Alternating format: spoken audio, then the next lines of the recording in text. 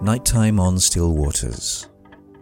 This is NB 506812, narrowcasting into the night from somewhere on Britain's waterways.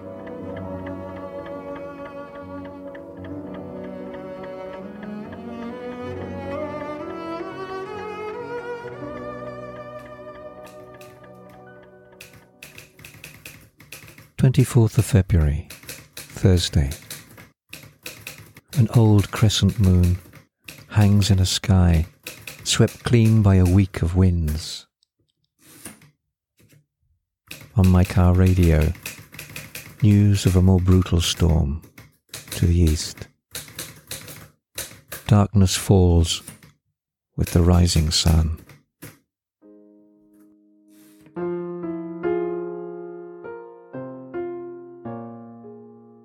This is the narrowboat Erica, narrowcasting into a thick darkness on a night of brittle star-filled light. There's a wind edged with ice, so come into the warmth for a while. I think we could all do with a bit of company at the moment. So welcome aboard. I'm glad you came.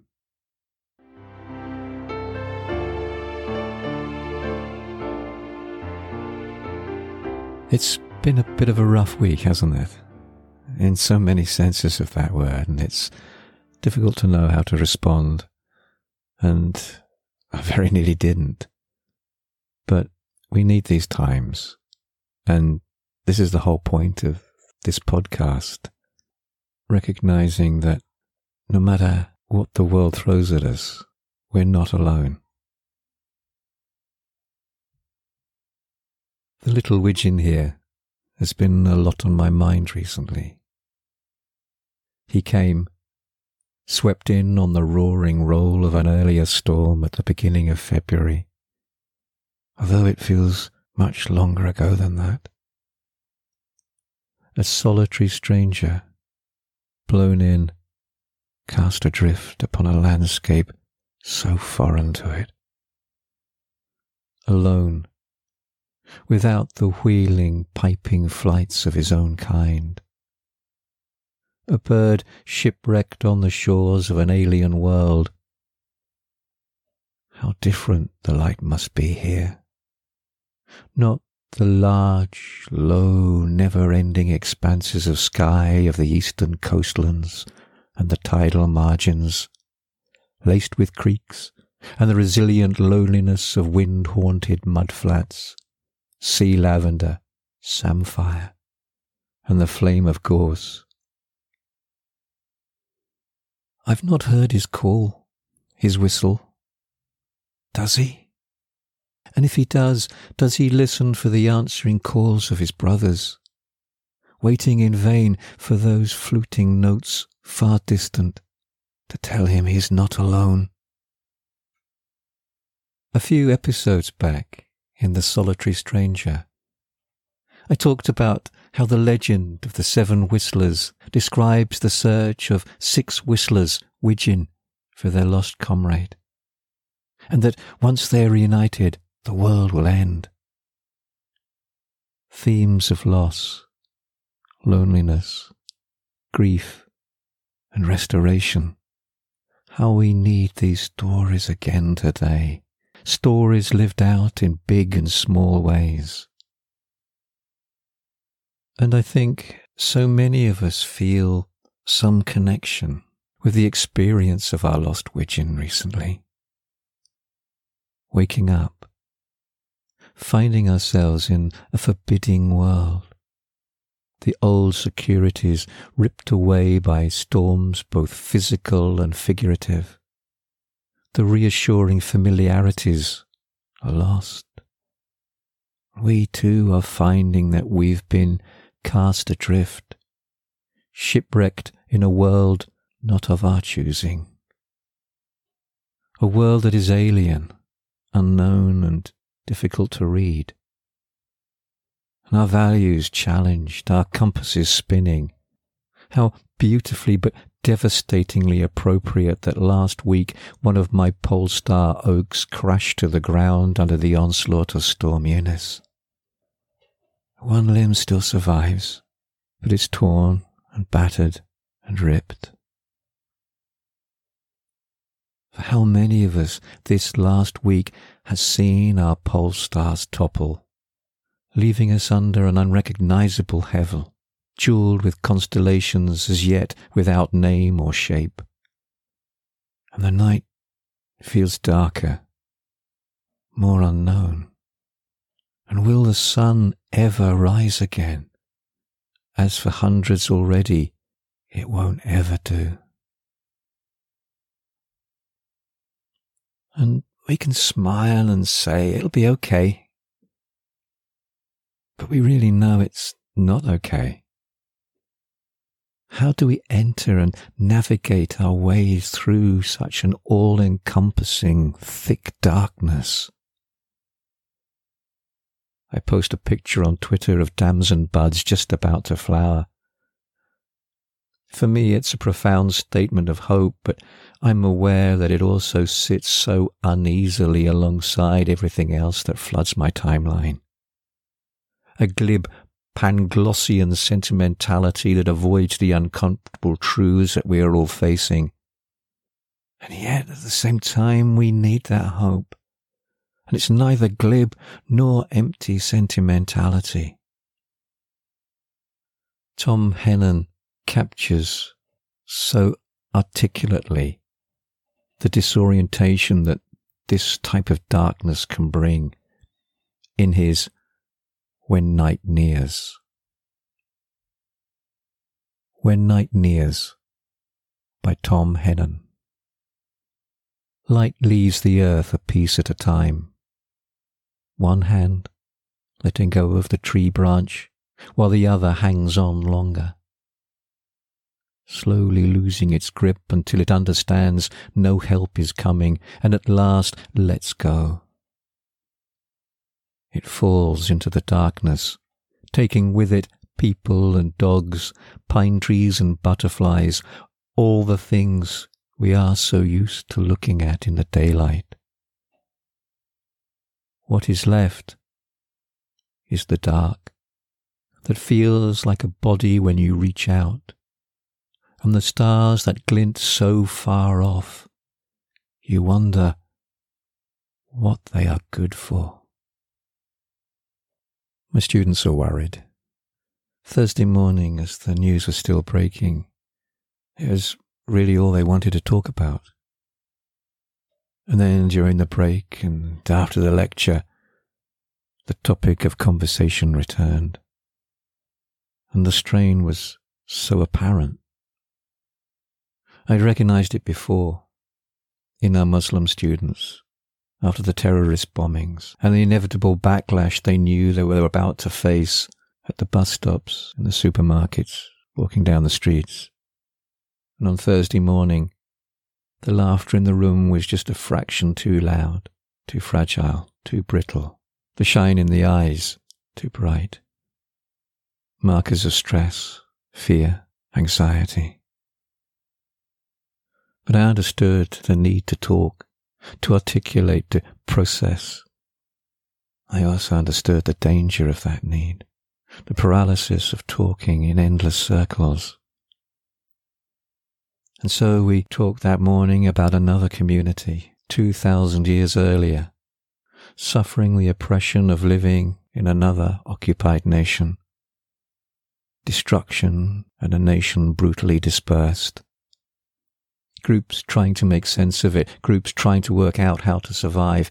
Parallels were obvious. The use and the reframing of narratives, competing histories being appealed to for justification of barbarous acts. It served to distract and to provide that needed sense of distance that history can give us so that we can understand how we're feeling. They laughed about whether they would actually get to finish their degrees. And it was a joke, but they've already experienced how quickly the world can change and certain plans dissolve. This time, it feels different though. COVID, at least for the first phase, brought us all together. We could live by the cultural myth that we were all in it together.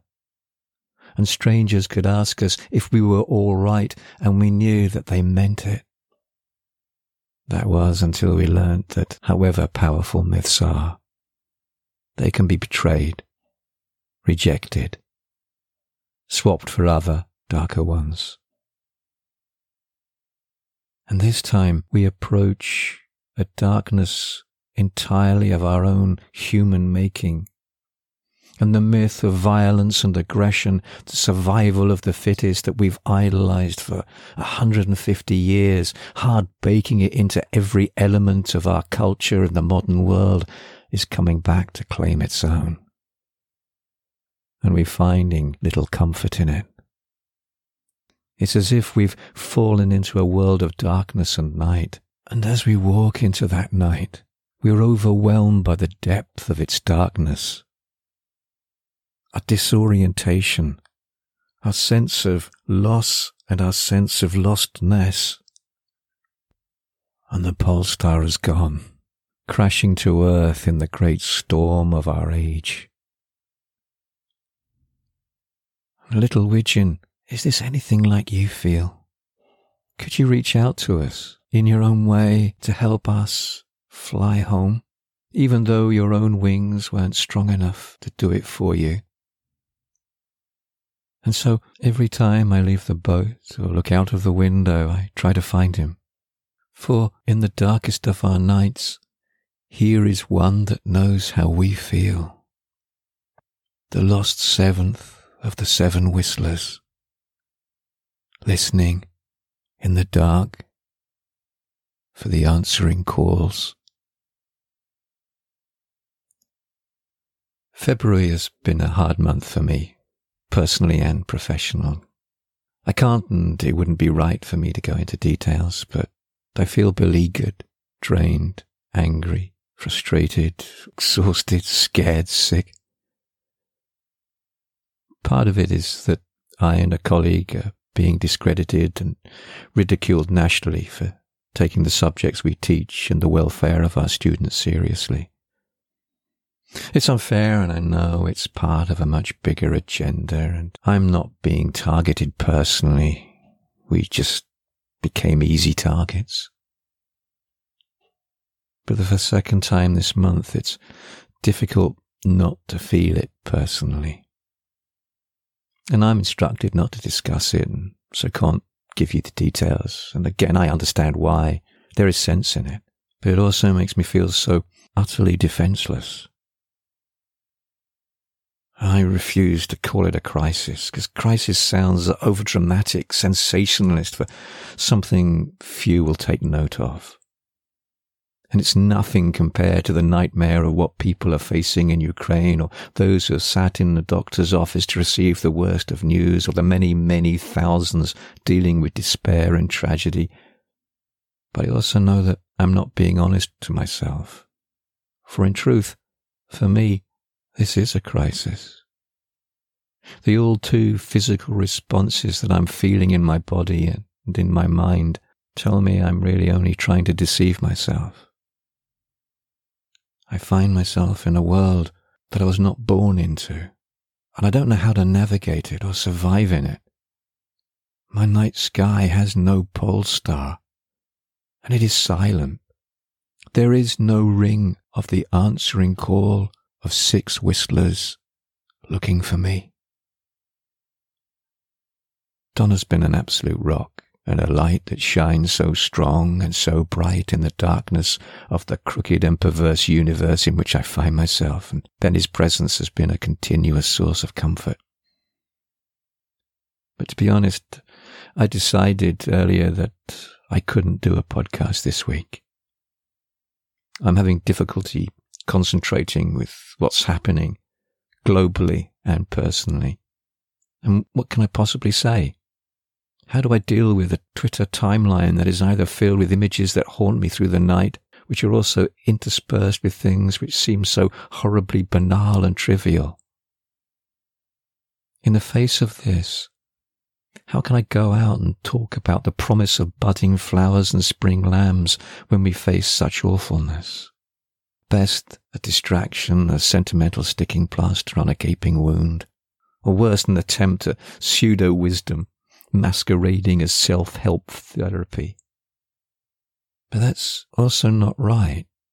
It's true, I've never wanted to try to present Nighttime on Still Waters as a kind of oracle, dispensing wisdom and therapy, as if I'm some kind of guru. I'm no expert, whether that be on boating, canal life, natural history, or life in general. I have no answers, and at times like this, I'm at a loss as to what to say that is not some banal truism or cod wisdom that you can get from an internet meme. However, the whole point of these times is to share with you this small circle of light and to acknowledge the darkness of our nights in all their sometimes appalling and frightening beauty. And that out there, outside my window, in the darkness, are communities we live among and that we are part of. Non-human communities, or to borrow from Robin Wall Kimmerer and the Potawatomi tradition, more than human communities. And they remind us of the much larger worlds and realities into which we are thrown, and into which we have our part, and into which we belong. Our pole stars may have toppled, but new ones will begin to emerge. That is their nature, and it is our nature as humans to find them and invest in them something of ourselves. Random patterns forming constellations. Constellations forming stories. Stories forming wisdom for us to live by. And the widgeon, of course the widgeon. The widgeon foraging the new growth grasses in the late winter sunshine with a small group of mallard, preening his feathers, stretching a wing and leg. I once read that this is often a sign of relaxation and contentment in birds, particularly chickens. This morning the air was cut with frost, but the sun was warm, and he dozed in the middle of the water, the current slowly turning him in circles, head tucked right back. I threw him some duck food, although we'd known for a long time that he's not interested in it, and a couple of ducks swam quickly past to get it, as a little black eye flashed open. He continued to just float, bobbing on the water, the sun as thick as syrup, floating in a world of his own. And for a while, everything else faded away. For he may be alone. He may have found himself in a world to which he did not belong. But there, in the sunshine, there on the grassy banks of the canal side, there in those stolen moments, he is in a world of his own, and what a world that world is. And if, just if, the voices of the other 6 whistlers are imminent, just beyond the aural horizon, they can wait, just for these snatched moments. There is no hurry. We might well be anxious and scared. The darkness of night is frightening, but it's also part of our day. It's just as much our environment as the daytime. We just seem to fear it more, and therefore try to control it and repress it. And when we can't, it appears threatening, fearful. And we have succeeded so well that many people in cities and suburbia will live their lives without ever seeing the Milky Way in the night sky. And so night and darkness have become things to avoid, to shy away from. Darkness is too much of a mirror for us to bear. Like silence, it robs us of the veneer of our progress and knowledge. It heightens an awareness of our limitations. Walk in a wood in pitch dark, and you quickly learn to walk slowly, humbly, feeling your way, walking like a toddler or an infant, each step a conscious, tentative act. Darker nights teach us important lessons to learn. They teach us humility. Wendell Berry so eloquently explains it. One winter night nearly 20 years ago, I was in the woods with the coon hunters, and we were walking towards the dogs who had moved out to the point of the bluff where the valley of the Cane Run enters the valley of the river. The footing was difficult, and one of the hunters was having trouble with his lantern. The flame would run up and smoke the globe so that the light it gave became obscured more than it illuminated, an obstacle between his eyes and the path. At last he cursed it and flung it down into a hollow. Its little light went looping down through the trees and disappeared. And there was a distant tinkle of glass as the globe shattered. After that, he saw better, and went along the bluff easier than before, and lighter too. Not long ago, walking up there, I came across his old lantern, lying, rusted in the crease of the hill, half buried already in the siftings of the slope, and I let it lie. But I've kept the memory that it renewed. I've made it one of my myths of the hill. It has come to be truer to me now than it was then.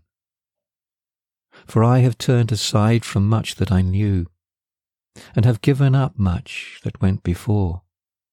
What will not bring me more certainty than before to where I am is of no consequence. I have stepped out of the clearing into the woods. I have thrown away my lantern, and I can see the dark. And it's precisely this theme that Berry picks up in one of his poems, To Know Dark. To Know the Dark by Wendell Berry. To go in the dark with a light is to know the light. To know the dark, go dark, go without sight, and find that the dark too blooms and sings, and is travelled by dark feet and dark wings. The world may appear to have gone dark for a bit, and it is frightening and confusing.